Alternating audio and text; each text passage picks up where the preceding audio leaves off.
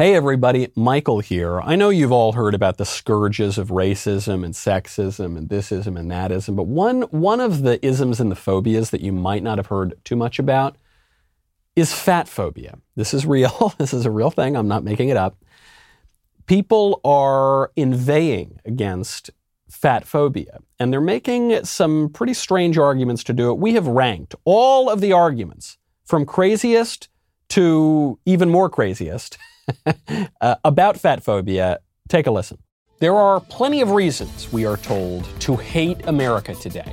America is racist, sexist, homophobic, transphobic, all sorts of phobias and various things we're told. But there's a new one on the list, and you might not have heard about it yet. My producer has been getting a lot of these videos. He wants me to react to the new great scourge affecting America, fatphobia.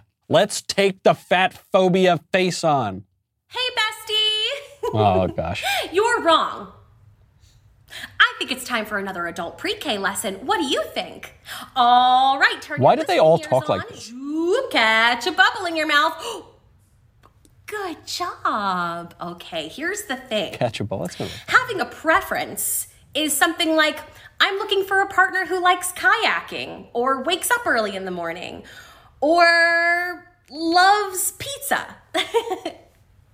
But when your preferences exclude an entire group of marginalized people, that's problematic. Okay, that's not nice. That's not a preference. If you lump all fat people in one group together as though they are not very different individuals, that's fatphobic. Just like lumping all black people in one group and saying, I don't like black people is racist. And lumping all disabled people in one group and saying, I don't think people in wheelchairs are hot is ableist. Do you understand what I'm saying? So why do they always do that creepy, like giggly, really all of the left? I'm not saying all the fat people. Who you calling those people? What do you mean, you people? No, I'm not referring to fat people. I'm saying all the radical leftists do that sort of thing. It's just that giggle, ha ha ha, very intense. Her claim, of course, is that if you're not attracted to fat people, that you're a bigot. If you're not attracted to any group, then your preference ceases to be a preference. Now, I don't quite understand that illogic there. It would still be a preference. It's just a preference she doesn't like. But what if I say, look, I'm a man. I identify as super straight. That's a new sexual identity.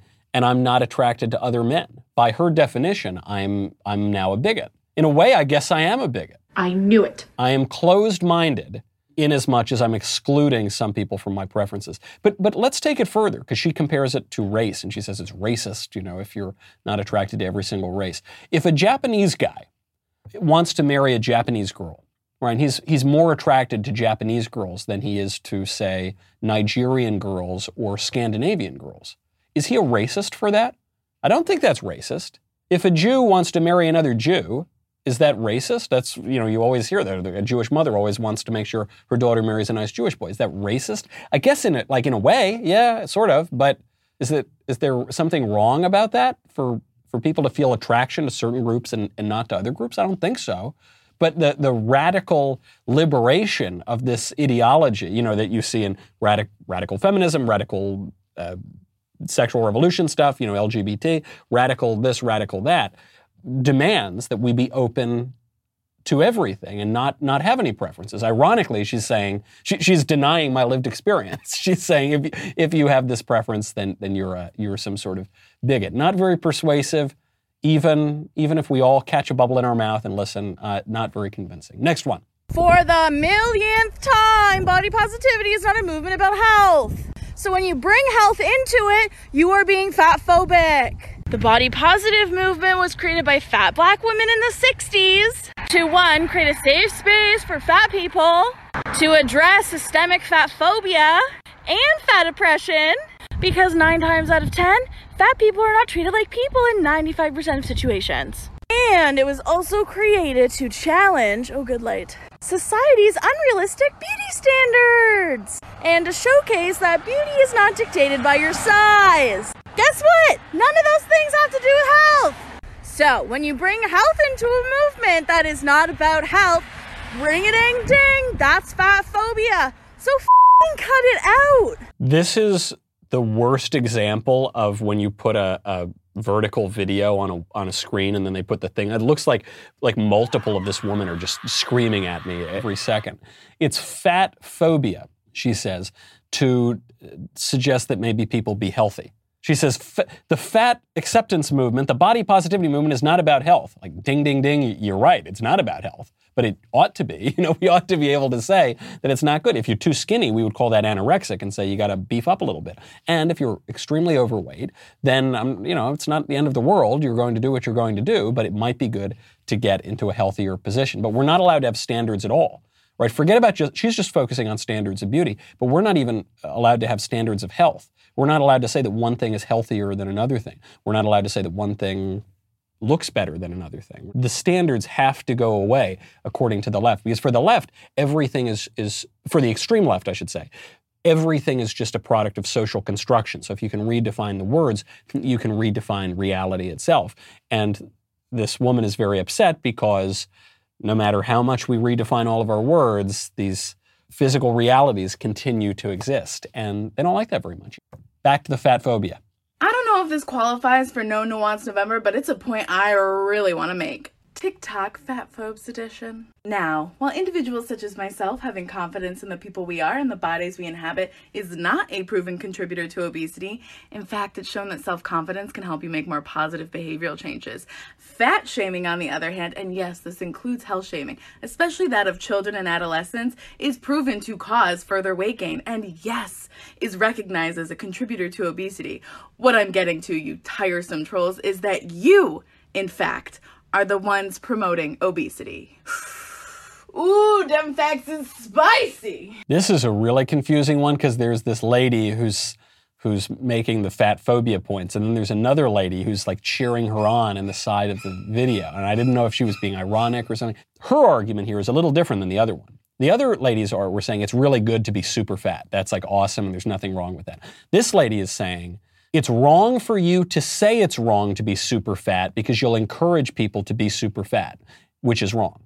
Do you see how perverse that logic is? Because I get the argument, the main fatphobia argument is no standards whatsoever. Don't you dare tell anyone that they should put down the cupcake. The new version that this lady's putting out there is if you tell someone to put down the cupcake, they won't, and that's bad. Because people should put down the cupcake. So this woman's actually making the kind of conservative point, but she's using this weird logic of saying if you encourage people to lose weight, they won't do it. You need to use reverse psychology or something. It's very similar to the people who say, if you want abortion rates to go down, you need to have a lot of legal abortion. And then actually, when there's a lot of legal abortion, people have fewer abortions, which is just not true. But also, it's a kind of, you're giving away the game and you're saying, yeah, abortion is bad, we should have less of it, and you're just kind of trying to agree with the basic argument of conservatives to advocate for your policy. Well, that's what this lady is doing here. This is much less persuasive than the other gals before. Okay, next up. Weight loss is a privilege because it takes time and it takes money, which not everybody has access to. Now, do most people have the time to fit some kind of exercise into their day? Yes, it doesn't take long to go on a quick walk, and when I was a server, I walked all day at work. But in some instances, if you are very low income, it can be very hard to lose weight, and here's why. You work maybe 3 or 4 jobs. On your way home, you don't have time to cook, so you pick up fast food, and then once you get home, you have to attend to your 5 children, and all the money that you made during that day has to go to them. So you have no time to go on a walk, no money to get a gym membership, and you have to resort to fast food because that's all you can have time for. So if you really care about the health of fat people like you say that you do, here's some things that you can advocate for. Healthier options at fast food restaurants, giving public access to gym spaces for free, cheaper, greener options, and advocate for less discrimination for fat people in the workplace because we make less money than thin people. And no, not everybody can use the excuse not enough time or money as to why they're not losing weight, but what you need to understand is I don't owe you an excuse in exchange for my existence, nor do I owe you any kind of weight loss. So if I am happy being fat, I can be, because fat people aren't just failed thin people. Yeah, she seems really happy, right? Obviously this woman's very happy, just like all these radicals, very, very happy. No, probably not. She says you need a fancy gym membership to lose weight. You need, a delivery service from Whole Foods to lose. No, you don't. No, you don't. What you do need is discipline. And that's hard. And there are different points in people's lives, and they've got more discipline or less discipline. But do you know how you lose weight? You just eat less. That's how. How dare you? Now, I'm not saying that you must lose weight. I'm not saying that you can't be husky. I'm not saying that but if you want to do that, she's saying it's a good thing to lose weight. She's saying we need to support obese people to lose weight, and we need to do that by, paying for them to have free gym memberships and go to Whole Foods or whatever. But she's acknowledging this would be a better thing. So that's her point. It's not my point. She's saying it's good to lose weight. Well, if you want to lose weight, you don't need all that fancy stuff. You can just eat less. That's it. Simple enough. That's a very phobic thing that I just said. What's the next one? Fat shaming and skinny shaming are the same. Actually, no, they're not. Fat people are denied jobs, proper medical care, health insurance, they're paid less, they don't have equal access to clothing, travel, many public spaces. Even the body mass index, the way that it discriminates against women, especially women of color, it was created for and based around white men. Like, fatphobia is literally rooted in anti-blackness. It's rooted in racism and sexism. Skinny shaming is not. How many times have you seen marketing campaigns that are labeled, "Get fat quick, finally add those stubborn 30 pounds"? Show me where all the weight gain industries are. Show me all the damaging messages that say that skinny equals unworthy life or skinny equals ugly. When is the last time that you've been penalized financially when an aircraft seat had to be accommodated to your smaller body? When is the last time you've walked into a doctor's office and after they weighed you, stopped listening to what you were actually there for and told you to just gain weight because it will fix everything? Fat people endure all of that and more. Skinny people do not face employment discrimination or medical discrimination. The world was designed for you. Eat a burger is just not comparable to systemic abuse and oppression. Systemic abuse and oppression. That's what it all comes down to. So everybody's got to be able to claim some kind of oppression, whether you're fat or whether you're skinny.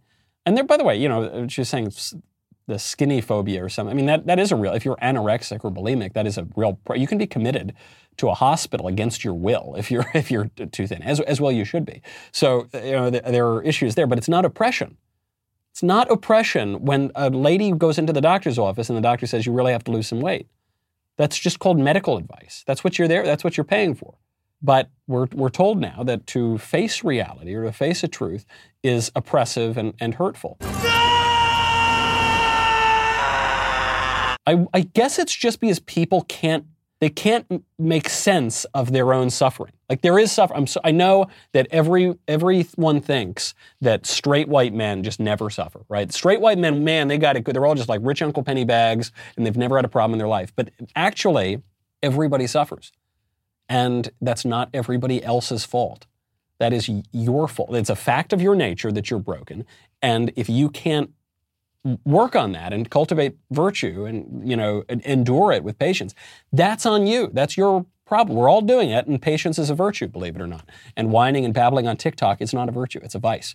Do we have any more, or have we gone through the phobias? It's done. That's it. We've gone through all the phobias. The most persuasive argument, I guess, was either in the first couple or this last one. Because the other ones, they got too confused. The other ones, they said, yeah, it's good to lose weight, but it's not good to, but it's bad to tell me to lose weight and whatever. But these were relatively coherent within their framework. The one was, don't ever tell me to lose weight, it's terrible. And the other one was, I'm suffering, I'm oppressed, I'm this, I'm that. And that is the most basic level of the radical left argument that you could possibly make. And we're told, look, if people are happy this way, if we're really happy, then you gotta let us alone. Okay, where's the happy? I don't see the happy. Maybe we'll get it next time. Remember to post other videos that you want to see us discuss on this channel. See you next time.